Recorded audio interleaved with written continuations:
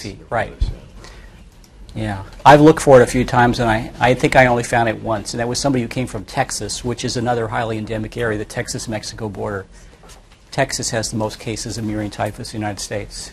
But again, it's rarely life-threatening. You probably get over it without treatment, although you'd like to treat it with doxycycline because you could die of it, but you probably won't.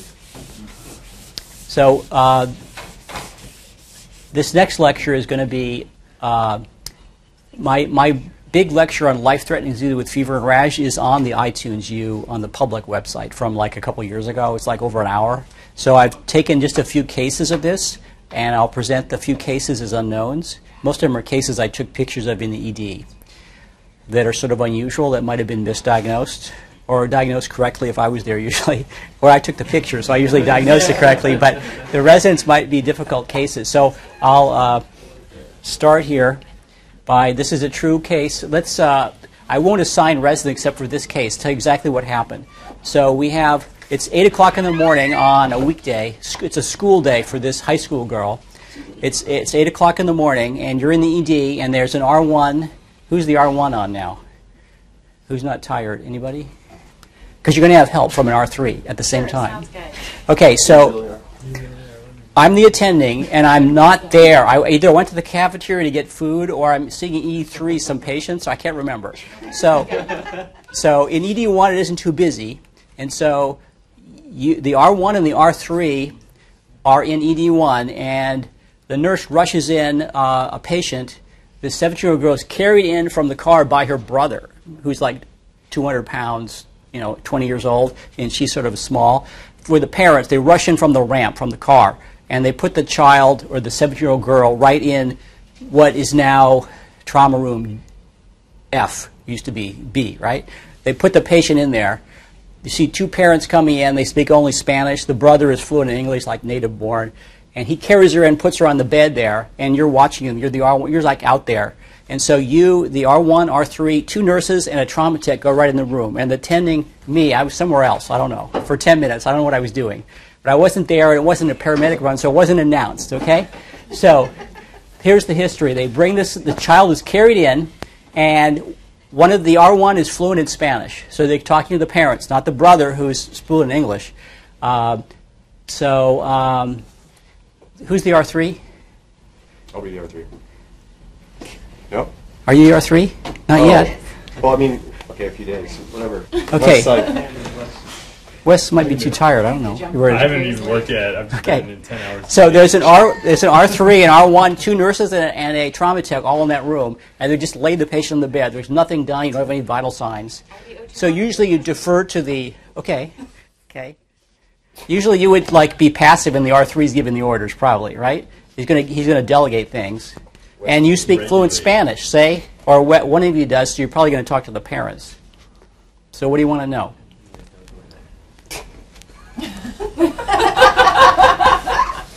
What do you want to do? What's going on? When did all this start? Oh, this is what happened was she went to bed a little early last night. She's supposed to go to school this morning. She went to bed a little early, but she didn't say why. Maybe she wasn't feeling well. I don't know. She's really healthy, and we couldn't wake her up for school today. We went. She's in her nightgown at 8 o'clock in the morning.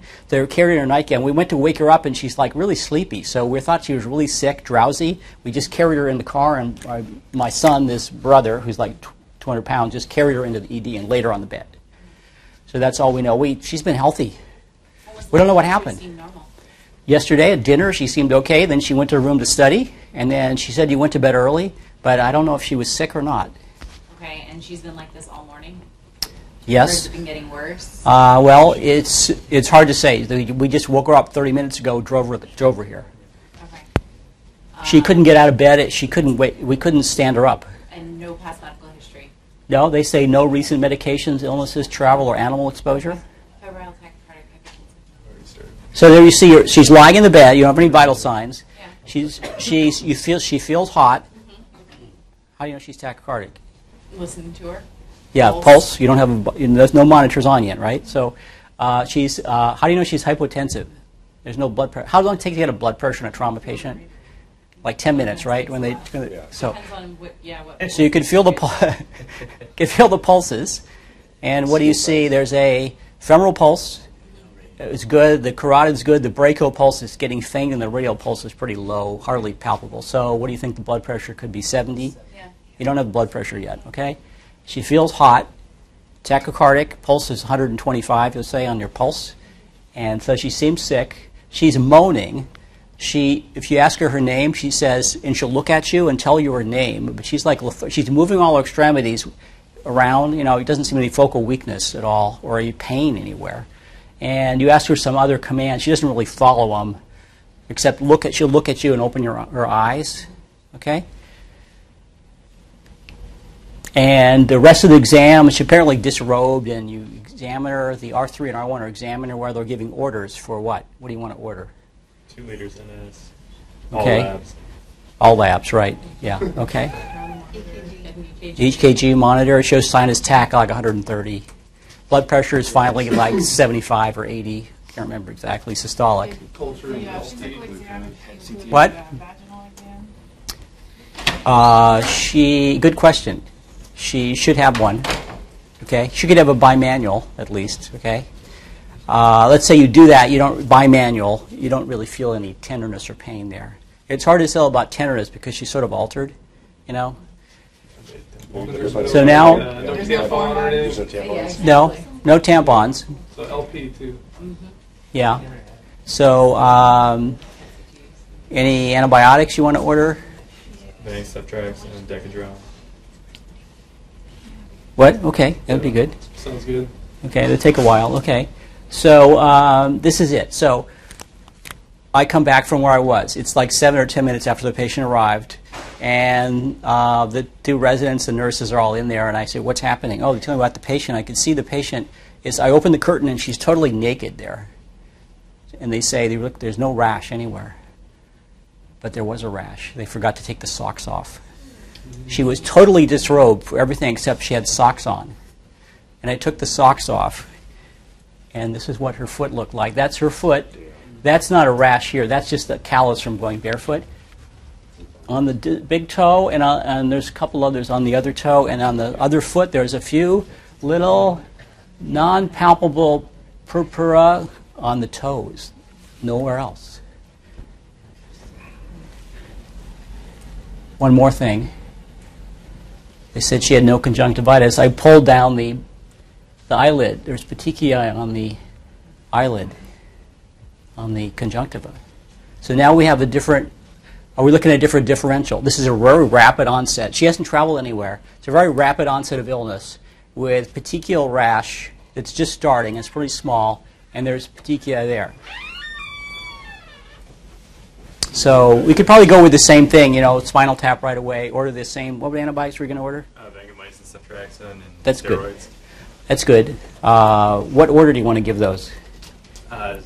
Essentially all at the same time. But Well, you steroids have to give the steroids before the antibiotics for meningitis. So, it could be pushed right before, right? Okay. That could be, 1 minute before if you want. But afterward, it makes it worse, remember.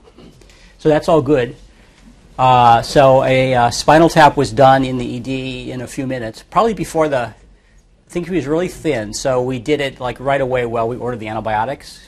Okay, so it came out, it looked a little cloudy, but it could have been clear. I wasn't quite sure. It wasn't like really purulent, but it looked a little funny. So the antibiotics went in, and she went upstairs to the ICU, like in a couple hours, and she didn't get any worse in the ED. So what do you think her diagnosis was? She hadn't traveled anywhere. It was an infection. So it could be meningococcemia, right? Yeah. Mm-hmm. But what's unusual is that she had these little petechiae only on the toes, and they weren't getting bigger in front of us fast, which is unusual for meningococcemia. It's still possible. So we're covering that with ceftriaxone, not the Vanco. That's good for that. The other thing would be anything else? What? Endocarditis. From what? She had untreated medic or something in the past. Maybe she's a Yeah. heavy drug user. There's no heart murmurs. No murmurs. No, several people listen. There are no heart murmurs. TTP or something? No, she actually had acute Staphylococcus aureus endocarditis of the aortic valve. So this is what happens with this disease, is that this And it turns out during the ED visit, at the end of this, we're admitting her, the brother, who's fluent in English, like native born, takes the doctors out of the room and says, "My parents didn't tell you the right story." I mean, they don't know the history. They think she's a clean-cut girl. But she's been injecting heroin. And nobody knows, you know. So that's a risk factor. So we had that history in the ED, but it was like after we'd done the treatment. And so the clue about this is Staph aureus endocarditis and bacteremia is not reportable disease. And so we don't know how often this occurs. But I'm going to show you some other pictures. I think it's about the same incidence, at least as presenting like meningococcemia, but about the same incidence. And so you got to make sure that you give the treatment for when you think somebody has meningococcemia. They could have acute staphylococcal aureus endocarditis and only sick a few hours. There's never a heart murmur at that point. And they need the treatment for endocarditis, like vancomycin. We used to give nafcillin at this time for this patient, but vancomycin or synergy with gentamicin too, and maybe the ceftriaxone to cover meningococcemia because vancomycin doesn't cover it. That's crazy. Did she die? No, she didn't die. No. So here's another patient I saw. This is also, he has acute, this is a drug user with acute Staph aureus endocarditis who had no heart murmur. He'd been sick about 4 days, though. He developed this rash the second or third day. It's very painful. He could actually walk. He had no heart murmur. And that's the only place he has the rash is on his feet. They're painful, tender, palpable purpura. You know, he had a high white count, a left shift, tachycardia, a little hypotensive, but mentally okay. He had no heart murmur, but he had acute staphylococcal endocarditis also, and he'd been injecting heroin. When I actually went to see this patient in the CD room, he was reading the Wall Street Journal. But he looked sick, like he had these painful legs. But he had that too. And so he got treated initially for both Staph aureus and meningococcemia. And he turned out to have Staph aureus endocarditis with no heart murmur. That's typical. No heart murmur is present in the first week or so of acute endocarditis with staph. So this disease mimics meningococcemia, and you got to remember to give the so if you don't want to think about the differential, you just give the drugs that West is ordering with the Vanco and everybody. But when this patient came in a few years ago, we didn't give vancomycin to everybody. We would mainly consider treating meningococcemia like cefotaxime or ceftriaxone. It also covers like streptococci and pneumococcus, which could rarely produce a picture. But most of these patients who present like this that mimic meningococcemia have acute endocarditis, and they have nothing else wrong with their valve before this started. And they had to have some reason to get the staph in their blood, so they usually been injecting drugs or they had some kind of a skin infection usually. And usually they're a little less sick. They usually come in after a few days of it, as opposed to a few hours like this girl, 3 or 4 days. Whereas if you're awake at 3 days with meningococcemia, you probably don't have that disease. You're usually going to be comatose. The typical staph lesions that start out as pustules or macular lesions which become petechial. And the correct diagnosis is remove the socks. I've seen this repeatedly in infections that cause vasculitis, which includes Rocky Mountain spotted fever, meningococcemia, and Staph aureus. The lesions always begin on the ankles and the feet. So I could tell you if somebody has a serious bacterial infection that causes their rash by looking only at their feet without looking at any other part of their body. That's going to be an emergency condition like one of those three. If it's not on the ankles or below, it's not going to be Staph aureus, endocarditis, or meningococcemia, or even Rocky Mountain spotted fever. So if you look on the trunk, I don't care what it shows. All you have to look at is the feet. I mean, if it's not on the feet, it's not that. So always remove the socks. I've seen that happen before where patients had only the rash on the feet and the residents had not removed the socks or the shoes, but everything else is off. Okay, so now we have another case. This is the last case we'll assign somebody. So this we have only in R1. Let's see. It could be an R2. You want to do it? Sure. You already did the other one? It's like an R3 now. I Well, tried to be an R3, they wouldn't let me. You missed it. I'm just So- kidding. I'll do it, yeah. oh, we could do a student. How about any students?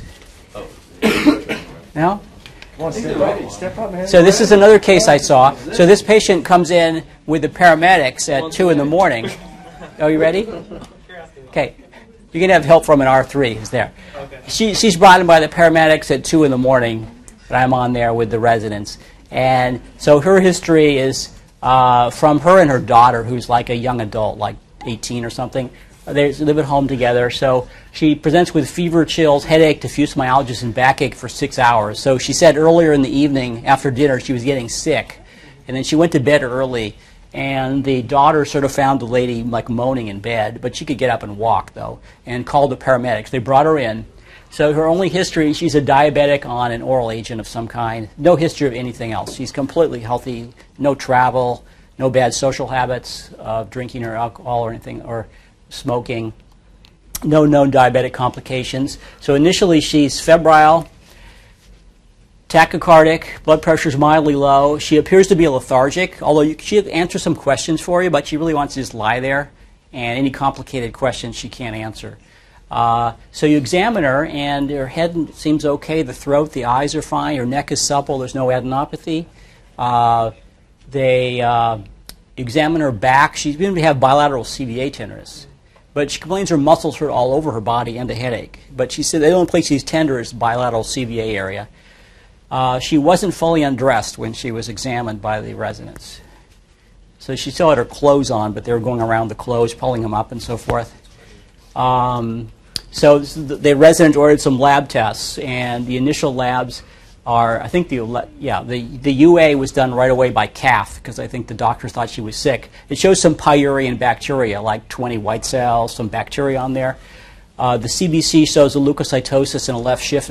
Numbers aren't that important, but there's a high white count and a left shift. But the electrolytes, glucose, creatinine are normal. I think the comprehensive panel was negative, the rest of it too. So we have that information. So now what do you want to do? Just have pyelo with urosepsis maybe? E. coli maybe? Subtracts on fluids, admit, done. Good. Okay. That's the wrong diagnosis, but that's a good treatment. That's a good treatment for what she has. Okay. She had meningococcemia because, so I was there, and when I came to see her, it could have been 30 minutes later, and they'd done this stuff. Oh, when I first saw her, there was no rash. When I looked at her feet, they took her shoe, there was no rash. So she developed a rash while we were examining her.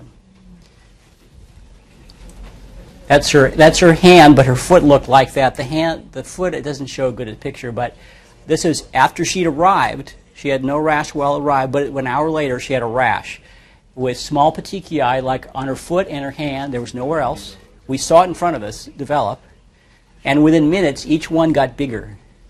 Okay? And this is about an hour later.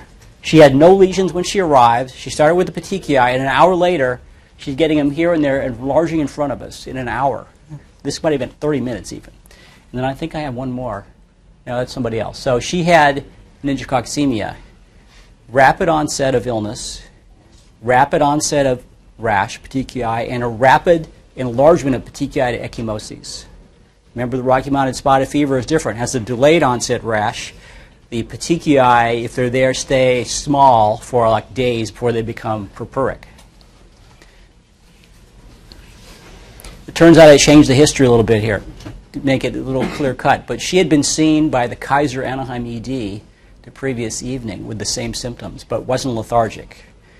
They did a CBC and a UA, told her she had pyelonephritis, gave her a prescription for Keflex or Augmentin or something, and she got a prescription but didn't take it yet. And then it was a couple hours later her daughter found her sort of moaning in bed and called the medics. So she was misdiagnosed by another doctor at Kaiser. You're going to Kaiser, right? Mm-hmm. Okay, so Kaiser Anaheim has pyelonephritis, she had meningococcemia. Because they're fooled by the CVA tenderness. Okay, with pyelonephritis you don't get body aches all over your body.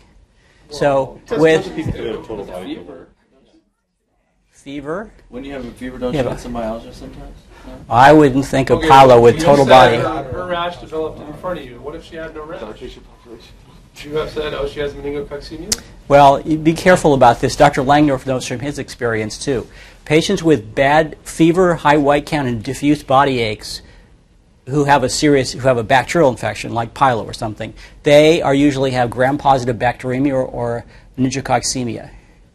It's well known. So, even pneumococcal infection without cough, and they have pneumonia. So, you got to be careful. Pyuria, especially low white counts, like 20 or under white counts with little bacteria in the urine, is common with many systemic bacterial infections that aren't pyelo, that aren't kidney infections. All right, And you get a lot of myositis from some of these bacteria throughout the muscles. And where are the biggest muscles in your body? Buttock. The buttock and in the back. You might have a lot of fat in your butt, but they're in the back. And so the back hurts a lot. And you can have CVA tenderness, but it's due to myositis from meningococcemia, Staph aureus, pneumococcal sepsis can all do that. So I've seen this repeatedly. People are misdiagnosed as pyelo. Unfortunately, many times they're sick and they get the right antibiotic to cover it anyway, but they're misdiagnosed. And so this lady happened to get misdiagnosed at Kaiser and just got a prescription. So she did well. She actually had a total survival. She actually had meningitis. We did a spinal tap in the ED, and the spinal fluid came out totally clear, normal pressure. And I was surprised when the white count came out to be like 80. And the gram stain was negative for bacteria, but the culture grew meningococcus too. So she probably only had meningitis for like an hour or two, and she probably had the bacteremia going on for a few hours. Maybe she had two different things going on.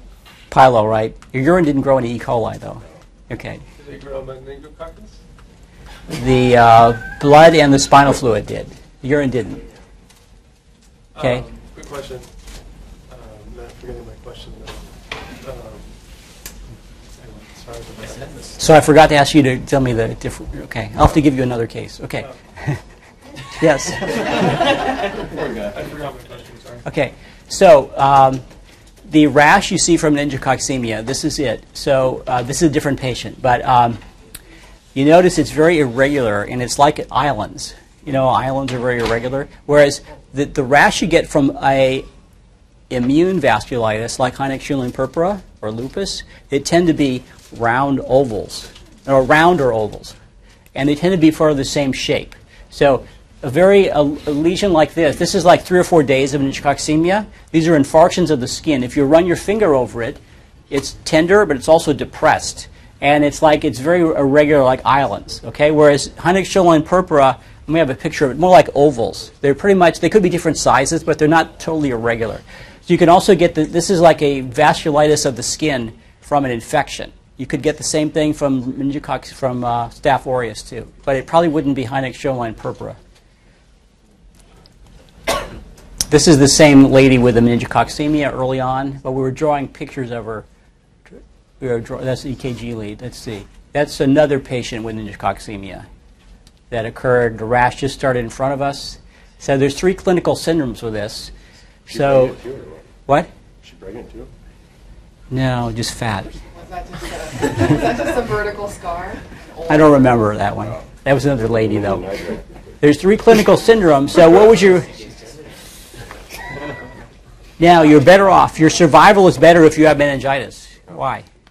Because you're probably diagnosed earlier because you get altered mental status. So the people with the highest fatality rate have no meningitis. They just get shocky and they die.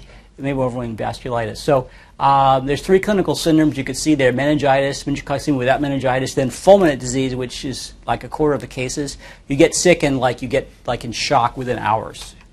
That's like when you read in the newspaper and they say some high school girl at Costa Mesa woke up, couldn't go to school, was sick. They took her to the hospital and she's dead with a rash.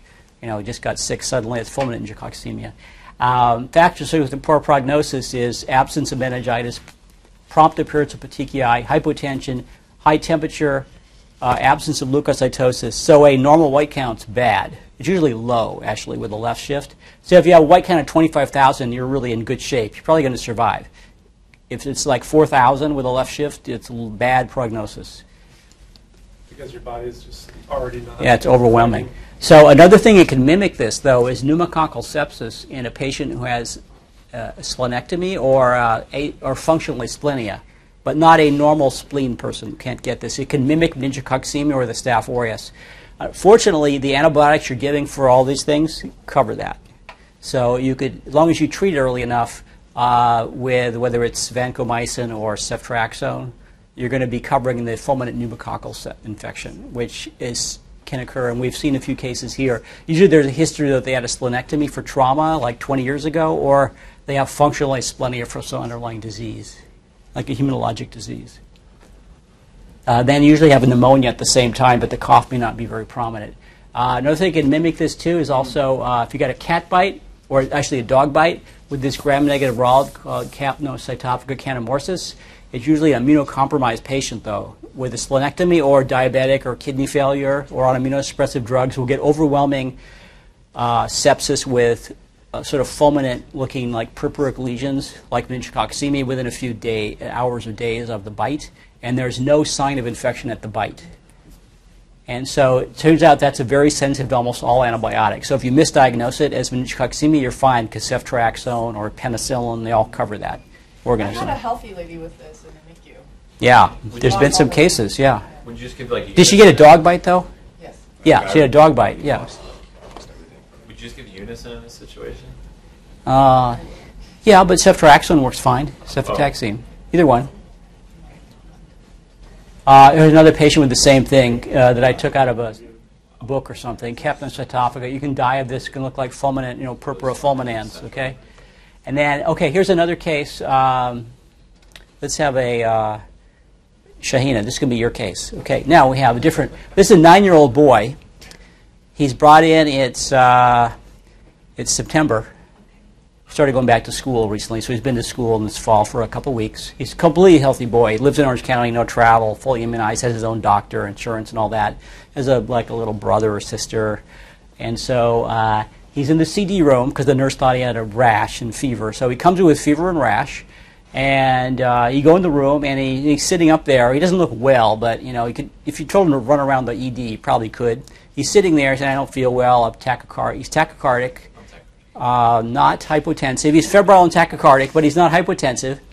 And he answers all the questions. He doesn't seem too sick. And 9. And the parents said, "Yeah, I had fever and headaches and some body aches, one diarrhea, one vomiting for like a couple days. And then yesterday, the day before, one day of illness, he got this rash. And you look at it, it's actually scattered. It's petechiae mixed with macules. They're not large. He's not very sick looking. So it's fairly early onset. It's like a day after. No drugs were taken to cause a rash. And he doesn't look very sick. In fact, I think we watched him get up and walk to the bathroom and back, No travel? No. It's from Orange County. School started, but he's back in Orange County. It's the fall. No drugs. Nobody's been sick that he knows. His mouth and throat look good. No ear infection, no lymphadenopathy, no stiff neck, throat looks good, I said. There's no, I have another picture of his rash. That's his hand, the same day, same time. And he's had this for a day. His mother came in later. She was outside parking the car with the dad who was there. He wasn't a very good historian, the dad, but the mother said he's had the lesion since the day before. There's no big lesions, they're all small. So what do you think? What do you do now? So you probably think he could be sick. I mean, so you're probably going to get some lab tests. You want to get anything CBC, comprehensive, UA. Maybe get some. Maybe order a blood culture. Yeah, it's febrile, like 39.5. Yeah, so blood culture, serum culture. Okay. Anything else? You want to do a spinal tap? Chest X-ray, maybe CRT. Chest X-ray. He's not coughing. That was probably done, a little later.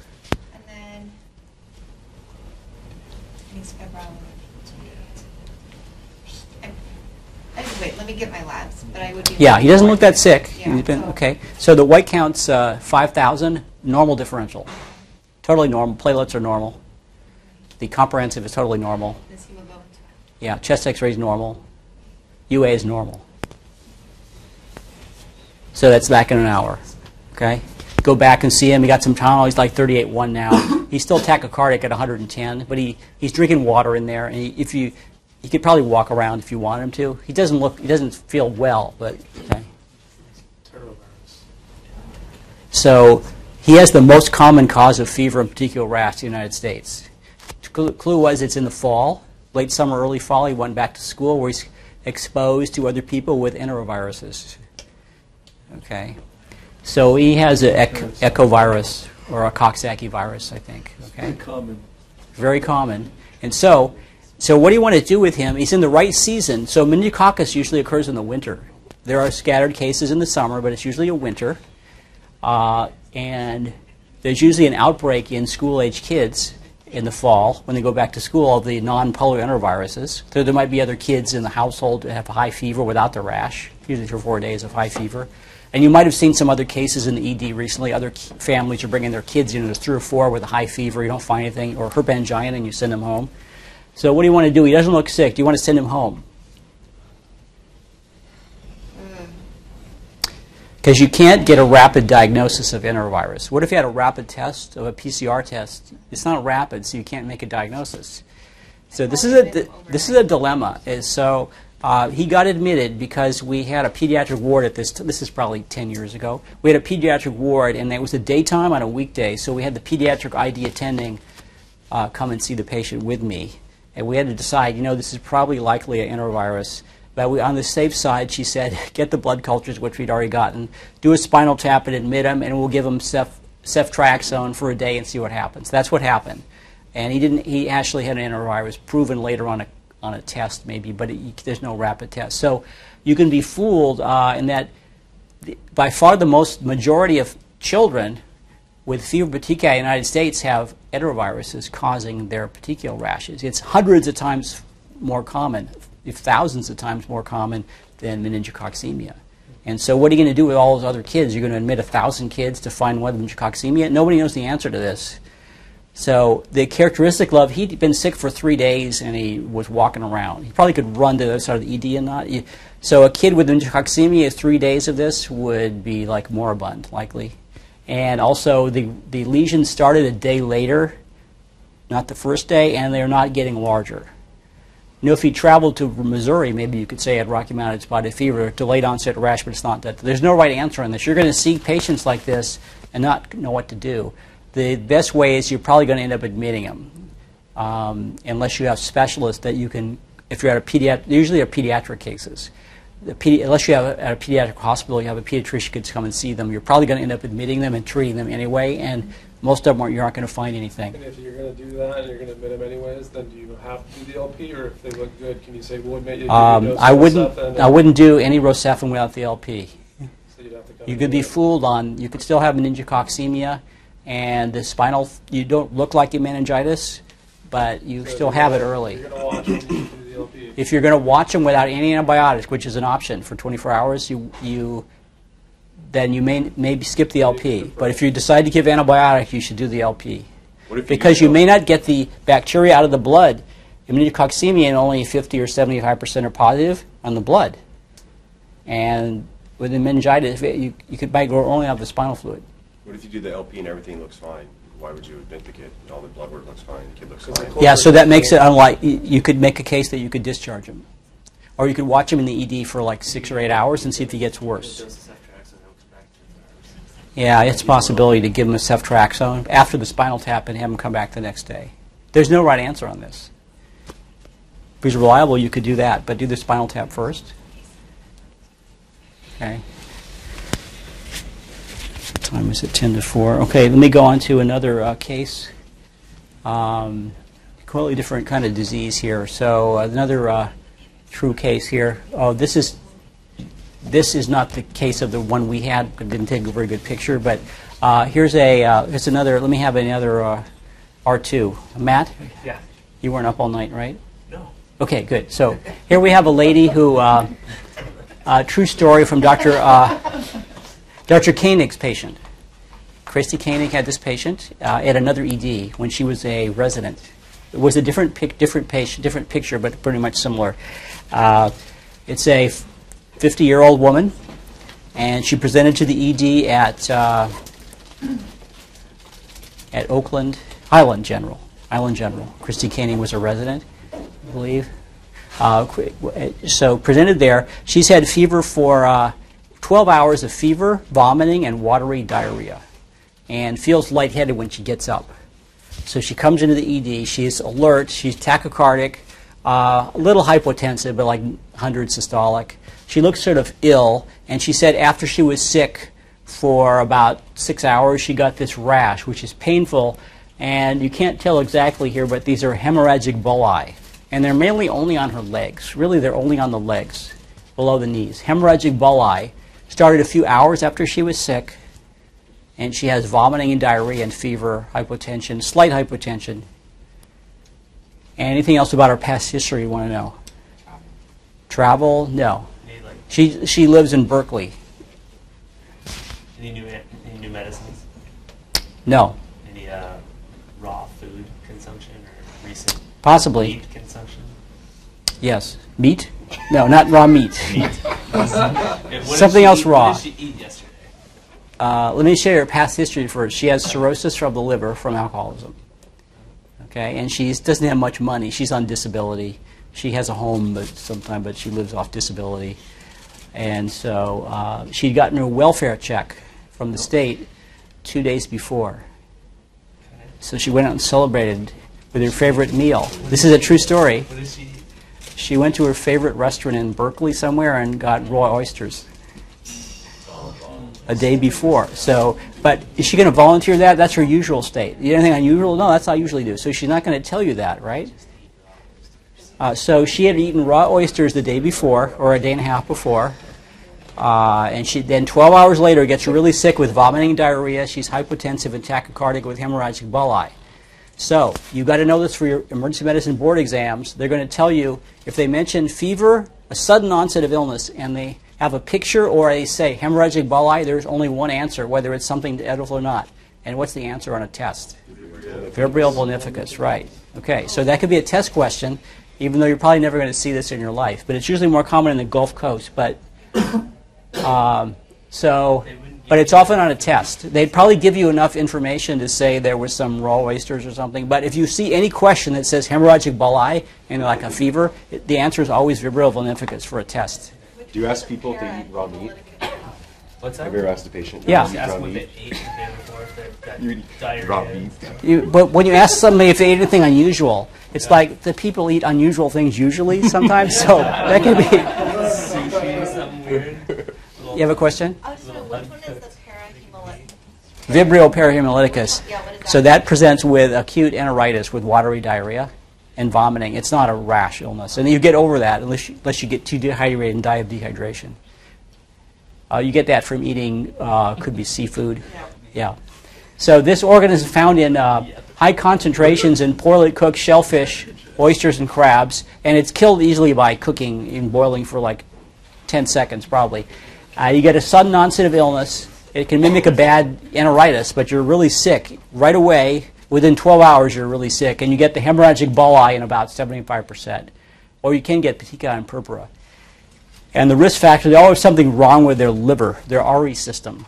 Something causes dysfunction of the RE system. So if you or I were to eat raw oysters infected with this, we would never get sick. The bacteria go to our liver or spleen, and they're filtered out. And we don't ever get sick from it, but they can't filter it out in their RE system, and so they get it the rest of their bloodstream and get shocky. Mortality is 50% even with treatment. And the treatment is what? You wouldn't have to know this in emergency medicine, but it's not clear what the best treatment is. It's usually gentamicin or another immunoglycoside and possibly Cipro or something, but it's not necessarily ceftriaxone and Vanco. So it's a different treatment. It's usually, once you make a diagnosis, you'd probably put them on 3 different antibiotics. It's empiric. It'd be doxycycline, gentamicin or tobramycin, plus maybe cefepime or something like that. And it's not clear what the best treatment is. Now here's a girl with Heinrich-Schönlein purpura. I took this picture in the ED. So you notice, so she arrived, she walked into the ED holding her mother's hand so she can walk. She'd been sick with fever and body aches and some joint pains for several days, but she's eating and she's walking in, and she had this rash for a few days. They're pruritic. And you notice they're more oval and sort of brighter red than the meningococcus lesions, which were island-shaped and very irregular and even gunmetal gray. So this is a typical rash you find like Schönlein purpura. So they're not that sick. They have it for a few days. They can usually, as a child, they can usually walk around. And so on a board exam, what would you need to know? You could probably say you think it's Heinrich-Schönlein purpura, and they don't look too sick. What do you need to do in the ED? Check the urine. Urine for nephritis. Could do a creatinine level too. Urine and possibly what else? What if they had abdominal pain? Oh, Or if they don't? You want to do a rectal exam for blood. So rectal for blood. But that's a late finding. just a cold. Yeah, so true. So what if they don't have abdominal pain? I mean, what if they have if they have abdominal pain? You probably should consider getting ultrasound. But the patients I've seen never had it. They just had the rash and a little joint pain, and they usually go home after some basic tests. But you don't necessarily have to rush them into the ICU. Some people some children can go home. So some of those look kind of irregular, but you'd say they'd be a little more raised, a little more purpura? Yeah, they were palpable purpura, Okay. but also she's old enough to say it itches, which is unusual in meningococcemia. I did think that most people describe it as an itchy rash. Yeah, it's not clear. This child was itching.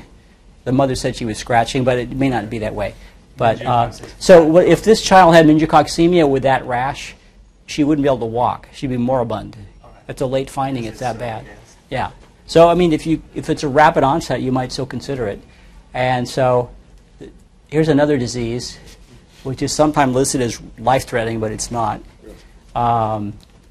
So this is a girl who was about, I think she was about 19 or 20, healthy girl. She came in and said she fell off her motorcycle while it was still. It was like sitting on it and it fell over. You know, her boyfriend, she was sitting on it stationary and it fell over on her knee, and her knee was hurting. That happened about 3 days earlier. So she comes in limping. She could walk on her knee, is swollen on one knee. And so you see her, she has no fever, her vitals are normal. She has a swollen knee, traumatic, right? Traumatic. She's a healthy girl. She's there with her boyfriend. And she's seen by a surgical resident when we had those in the ED. This is before our residency started, who was going into orthopedics. And so the knee X-ray, he got a knee X-ray, it was negative. The attending hadn't seen the patient yet. There was no rash, he said. He didn't look for it. He's an orthopedist. He didn't look for a rash. He had aspirated the joint without me knowing about it. I was there. And he was going to treat the hemorrhagic effusion by making her feel better by getting the blood out of her knee, right, from trauma. And lo and behold, it's yellow fluid he gets out of the knee, like 20 cc's, and he comes in. This is the first I heard about the patient. He walks over to me with this syringe. Dr. Burns, I just saw, he's the ortho intern. I just saw this patient with a knee injury, and I got this yellow fluid out. I thought I was going to get blood, and the knee X-ray is normal. I don't know what's going on. So I come over there, and how you been feeling lately? Oh, the ortho resident said there was only trauma. Oh, I had some fevers and chills lately, but she's afebrile. She's not taking any Tylenol. And so I said, you have any rash? No. I said, well, what's that on your hand? Oh, yeah. Not bothering me, but she had a lesion. It's actually a petechial lesion there. She had a few others on her hands and her arm. It looks like a pustule. It's a pustule, but it's getting dark. But it wasn't bothering her much. So that's her arm. That's her diagnosis. So she had a few pustules on her arm. They weren't pain. She didn't even notice them. The ortho resident missed it completely. So a few pustules. So that's what she had. But how did I make the diagnosis in the ED? Right away within like 10 seconds. No, her boyfriend's there. Look at his underwear. This is true. Look at his underwear. I turned to her boyfriend who hadn't said anything. Is this your boyfriend? Yeah, this is my boyfriend. They're like lovey-dovey and all that. So I said, I said in front of her, do you have a discharge from your penis? And he didn't say anything. He looked at her and said, yes. Like she didn't know. And she looked at him funny. Okay. So I said, can you pull on your pants and I could look? Okay. So he had a urethral discharge. And so, so you can gram stain the male easily and see gonococcemia, but you can't gram stain any part of the female and see the lesions, because the lesions don't have hardly any bacteria in it. They're actually immune complex. And the cervical swab, the cervical gram stain has a lot of false positive Neisseria. Will so she still have discharge when it's disseminated? So like vaginal discharge? yes, and so she had no vaginal discharge. She had no history of PID. This male boyfriend was rather a new boyfriend for her in the past month or two. So it was a new partner. That's typical of getting gonorrhea. And it turns out, I asked him later, he had some other partners during this time they were together, female. And we gram stained and cultured her lesion of the skin. It was negative. It's typical of gonococcemia. But if it was Staph aureus, it's going to show some bacteria. So she had no symptoms of GC in her cervix. We looked at it, everything was normal, but her culture, we did cultures, was grew out of her cervix. She's gonorrhea. And it grew out of the male too, I think. Can't remember exactly. But typical, so sometime you see in a book that disseminated gonococcemia is in the differential of serious illness. It's usually not. It's usually, if they have septic arthritis, that hurts a lot, but they're not too sick from like the rash. The rash is often not painful. It's usually pustules. There's 2 to 20 only on the extremities. If you're mostly on the trunk, it's something different. I've had residents call me to the ED to see a patient. Oh, Dr. Burns, I have a great case of gonococcemia. And I go in, it's actually a staphylococcal abscess. You know, it's like a big lesion, like 3 like this big abscesses. GC gives little tiny pustules like this, like pimples. And they're rarely symptomatic. So the most symptoms they have would be, they could have a low-grade fever, they could have a high white count, and you grow it out of your blood, but you're walking around with it. You're not that sick from it. And you get arthralgias from tenosynovitis, which is asymmetric. And then later you can get a septic arthritis of one joint. It's usually the knee. So it also grew out of her knee joint. And that's also the same patient. Or it could be another one. But see the little pustules? And there won't be any on the trunk or the face or the mucous membranes. Now, With Herceptin, or? yeah, so now you say the orthopedic intern is seeing her again, okay? And it's a septic arthritis because you get the white count comes back like 50,000. Gram stain's negative, which could typical of Neisseria gonorrhea, it's negative. Should you have the orthopedist open the joint up? It's actually contraindicated. It makes them worse. You don't want to call an orthopedist for gonorrhea of the joint. It never needs opening. It's cured with like 2 days of antibiotics. You just have to drain it once and you're okay. Whereas Staph aureus or something, it might be more serious. And Staph aureus, septic arthritis, which could produce pustules like this, but they'd probably be painful. You'd probably be much sicker, would have bacteria in the gram stain, like 90% of the time. So these patients. So you can, if they don't have septic arthritis, you could discharge them. And you could give them a ceftriaxone injection of a gram and technically discharge them on medication. Or have them come back the next day for another dose. They usually need about 3 or 5 days of a drug that's effective against it. Now we're getting more resistance, and so there aren't too many oral drugs you can use. But in those days, we could discharge people like after a ceftriaxone, we could discharge them on Augmentin or something like that, and they would do well. If they have septic arthritis, they should be admitted and usually get better in like 24 to 72 hours and go home at 3 days. And usually we would usually have discharged them on Augmentin after that time, after 3 days. And if they didn't take it, they still would do well after 3 days of ceftriaxone with gonococcal arthritis. Dr. Marks, they need 3 days of what? After they get Well, you're supposed to get at least 3 days of parenteral antibiotics for septic arthritis from gonorrhea. Whereas Staph aureus, you need it like a week or two from like nafcillin or vancomycin. So you might want to look that up. But if someone's like really sick, they're not having disseminated gonococcemia. This girl had the same kind of thing. Her only lesions were the two there on the finger and the proximal finger. But she had gonorrhea, suspected gonococcemia. Her boyfriend was there in the ED, same kind of patient who had asked him to pull down his pants, and he had a discharge. So if you have somebody you think has gonorrhea, even if it's PID, and the boyfriend's there, you should take him out of the room if you want and ask him, do you have a discharge, or can I see your underwear? I suppose if he denies it, because they might be stained. But if the guy has a discharge, you can make it. See, chlamydia usually doesn't have a purulent discharge; you just have a whitish. So if he has yellow pus out of his penis, it's probably the girl has gonorrhea. Let me show a few other cases. So the differential toxic erythema, it can be many diseases. That's a description. So they're toxic, which means they have an acute onset of fever, tachycardia, body aches, vomiting. And they have a sudden onset of a bright red skin rash. What's the differential diagnosis?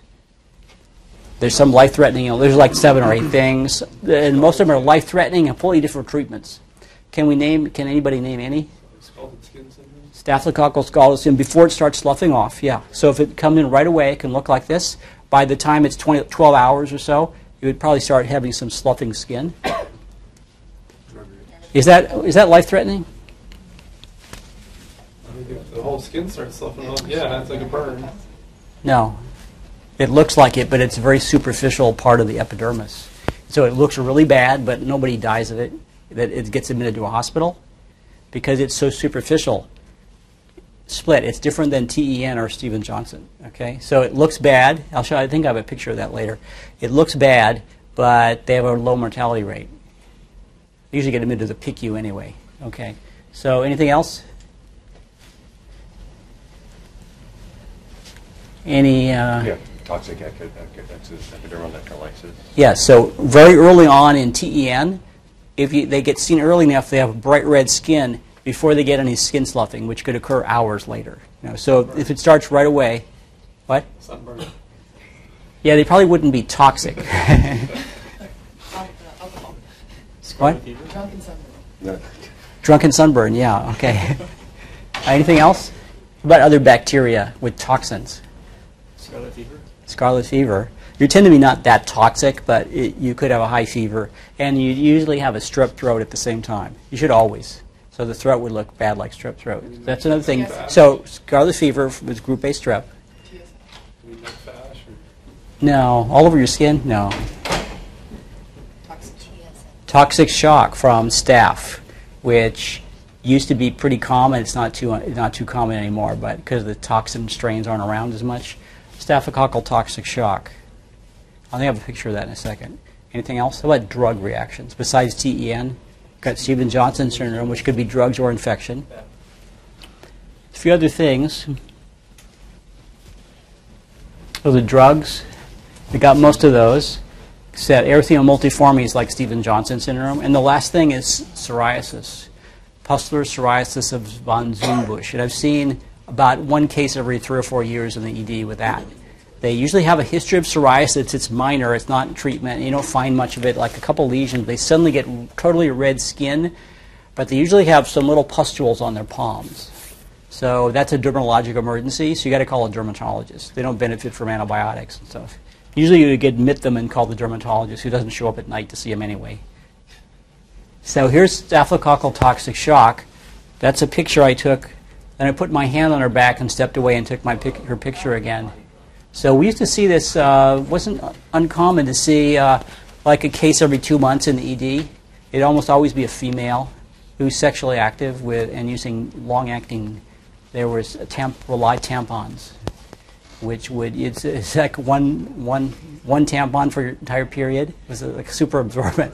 That didn't, so once this started associated with those tampons, they took them off the market, so it's less common. So what are you more likely to see staphylococcal toxic shock from? Where does the staph come from now? If it's not usually vaginal with tampons anymore. It still could be. Things left inside during surgery. Yeah, well, it's usually, they've just had the most common surgeries that people have, which is, and they go home right from outpatient, which is inguinal hernia repair, appendectomy, cesarean section. The most common surgeries, they go home and they get colonized with this, infected with a minor wound infection with this toxin-producing staph. So the toxin is produced locally. There's no bacteria in the blood. There's no cellulitis. And the toxin goes in the body and causes this rash, fever, vomiting. It's often misdiagnosed as enteritis, orthostatic hypotension, and later you're just totally hypotensive. So it's a toxin illness. Treatment with antibiotics has no effect on the initial illness. What you have to do is get rid of the toxin. So if it's in the vagina, we used to actually irrigate women's vaginas with saline or betadine, dilute betadine. Wow. We did this. The first year they had these tampons, we would see a case a month for like 2 years, then they took it off the market. And this is the first case we had. I'm going to take a picture of that. And there's my hand on her back. So you can see that's like a bad sunburn. Here's staphylococcal scalded skin syndrome. It looks really bad, but it's very superficial. And so it's not serious. You still treat antibiotics and all that, but it's usually a localized staph infection, maybe in the sinus or an abscess. Yeah, but it's all over his body. Same thing, staphylococcal talk. And TEN, this is a lady healthy girl, about 40-year-old woman, who had just completed 14 days of Bactrim for sinusitis, which probably didn't even need an antibiotic. And she came with a medics with this bright red itchy rash that's sloughing off in front of us. She had TEN, and she got a bunch of skin grafts. She eventually went home after many months in the hospital. So remember inappropriate antibiotic use. Remember the Bactrim duration for the MRSAs? we agreed it should be very short. So that she had 14 days of it for sinusitis. She probably didn't need it in the first place. Okay, so if you're going to give some, and a lot of drugs can do this, even non-steroidals, a lot of other antibiotics, allopurinol can do this. But if you're on some drug like an antibiotic, prescribe a short course, and then the longer the course, the more likely you are to develop this. That's her rash. That's another person, actually. This is a different person. That's the person I saw. One thing I should mention here is, I think the last one is DRESS syndrome, and we've seen a few cases of this I've diagnosed from anticonvulsants. So this used to be felt it was an allergy, and it's not. It's an enzyme deficiency, and it occur at any age. And so you get treated usually with a newer aromatic anticonvulsant, and they're converted to a metabolite because you have an abnormal enzyme. And the toxicity is from this abnormal chemical that results from your own body's conversion. And you get this reaction which starts out like, I'm going to show you, it used to have different names. Now they call it DRESS syndrome. Here's a boy I saw.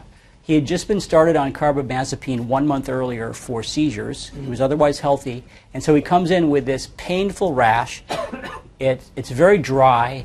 If you run your hands over it, it feels like very dry. It's tender to the touch. It's edematous over his body.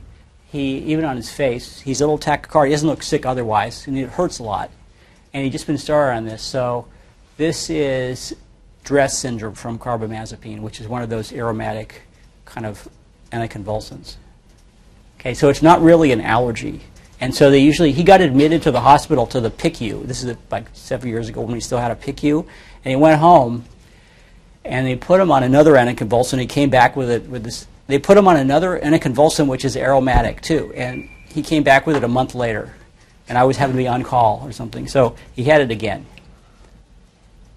Hemorrhagic varicella.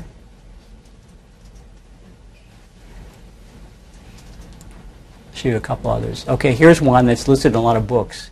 Life-threatening disease. An older person who comes in with 2 weeks of fever, joint pains, tender red lesions developing. Patient looks sick but can walk around. This has 100% mortality, except with the treatment you can give and they have total survival. You could start in the ED, or you can wait till they see a dermatologist. They could, in the next day. It's not an infection. It's sweet syndrome. So so you get a sudden. It's usually older people. Get diffuse lesions that are non-pruritic. They're tender, discrete red papilla. They're very large. They're symmetrical. And you look pretty sick with this. It comes on gradually over a day or two, and you may come in after 2 weeks. They're toxic, high fever, leukocytosis, diffuse body ache. There's a picture of it. They wouldn't get this the first day. It's like 2 weeks of it. High sed rate. Moral mucosa can be affected in many body systems. And it's treated with prednisone. It just goes away. And if you stop the prednisone, it might come back. So dermatologists would need to see this. But they might not, if they come in early, might not look too sick. The skin biopsy diagnoses this. So you might actually admit them and say it's an infection. And once a dermatologist sees them, does a biopsy, they do prednisone and they do really well. And then lastly, I'll show that here's there I have 2 slides. There's a differential of some of the life-threatening diseases with fever and rash. Meningococcemia, Rocky Mountain spotted fever, pneumococcal bacteremia, and asplenic host, Staph aureus bacteremia, and usually have acute endocarditis without a murmur. Toxic shock from staph or strep. That's bad because you get volume depletion. It's not so bad. The toxins don't kill you if you get the treatment. It's like fluids. And then Vibrio vulnificus. Remember, what's the clue on the skin lesion? Hemorrhagic boli with that, right? And oysters with somebody with cirrhosis. And dog bites get the capnocytophic canamorsis, which mimics meningococcemia, but any treatment you give for meningococcemia, it treats that too. And then some other non-infections can be life-threatening, except for varicella at the bottom. Stevens-Johnson is erythema multiforme major. That's usually from a drug, or if it's from an infection, what's the infection?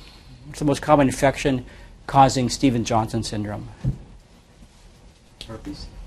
That's the most common cause of erythema multiforme. Minor, but not Stevens-Johnson. Herpes simplex. But it doesn't cause Stevens-Johnson syndrome, which is the major when you get all the mucous membrane involved when you're really sick. It causes pneumonia in young adults. teenagers, coughing, dry cough, diffuse interstitial infiltrates, Yeah. mycoplasma pneumoniae. You can die of it from it. That's a serious cause. TEN is usually from a drug. The most common drugs besides sulfas are allopurinol, Dilantin, some other antibiotics, and NSAIDs. The phenytoin hypersensitive syndrome is what now we call DRESS syndrome, which is caused by a certain kind of anticonvulsants. It's not really an allergy. It's an enzyme problem in your liver. And psoriasis, I don't think I showed a picture here, but that can really look like a toxic erythema. Sweet syndrome is the one I showed that can treat with prednisone. You need to have a dermatologist diagnose. Kawasaki disease can be life-threatening, but it usually causes death 25 years after you have the Kawasaki's, right? You don't die of Kawasaki's while you're a kid. You die of coronary aneurysm with MI when you're 25. So try not to miss that diagnosis. So one of the clues that the experienced pediatric emergency physicians will tell you, if you have a full-blown case of Kawasaki's, they're going to look sick. You're going to probably think of it or admit them. But early on, and they have a rash, where is it? The diaper rash. Diaper rash, but it's not just where the rectum is. It's like over the groin. Only a diaper rash.